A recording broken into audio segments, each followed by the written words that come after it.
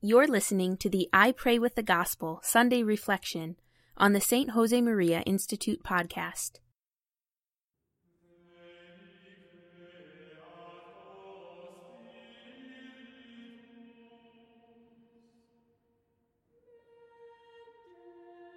In the name of the Father, and of the Son, and of the Holy Spirit. Amen. My Lord and my God, I firmly believe that you are here, that you see me, that you hear me. I adore you with profound reverence. I ask your pardon for my sins, and the grace to make this time of prayer fruitful. My Immaculate Mother, Saint Joseph, my Father and Lord, my guardian angel, intercede for me.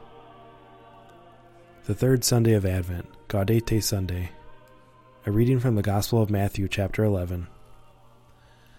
Now when John heard in prison about the deeds of Christ, he sent word by his disciples and said to him, "Are you he who is to come, or shall we look for another?" And Jesus answered them, "Go and tell John what you hear and see. The blind receive their sight, and the lame walk. Lepers are cleansed, and the deaf hear, and the dead are raised up, and the poor have good news preached to them. And blessed is he who takes no offense at me." Today is Gaudete Sunday. Gaudete is the imperative form of rejoice. We open the Mass today with the words of St. Paul, "Rejoice in the Lord always." I shall say it again, rejoice. It is a command, rejoice, because God is coming. Rejoice, says the liturgy today, because our days of darkness are close to their end. Dawn is nearly here. The sun is rising. The sun is coming. St. John was in prison. He knew his time was over, and then sent his disciples to Jesus. The question they asked Jesus was a yes or no question. But Jesus didn't say yes or no. He said to them, "Look around." It is easy to recognize the effect of God's love. The blind seeing, the lame walking, the deaf hearing, lepers cleansed, and dead people alive.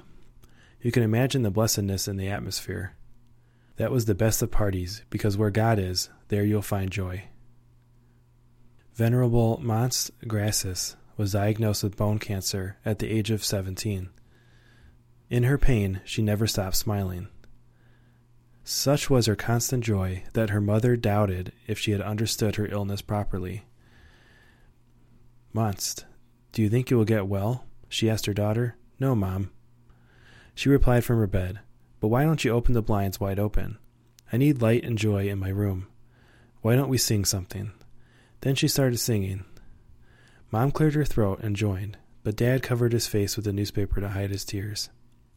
The girl interrupted the song and said, "Dad, I can't hear you. I want you joyful always." She died shortly after, with a smile on her face. Mary, cause of our joy. With the coming of your Son just around the corner, may I never lack joy. As St. Jose Maria said, "Don't be gloomy. Let your outlook be more ours, more Christian." I thank you, my God, for the good resolutions, affections, and inspirations that you have communicated to me in this meditation. I ask your help to put them into effect. My Immaculate Mother, Saint Joseph, my Father and Lord, my guardian angel, intercede for me.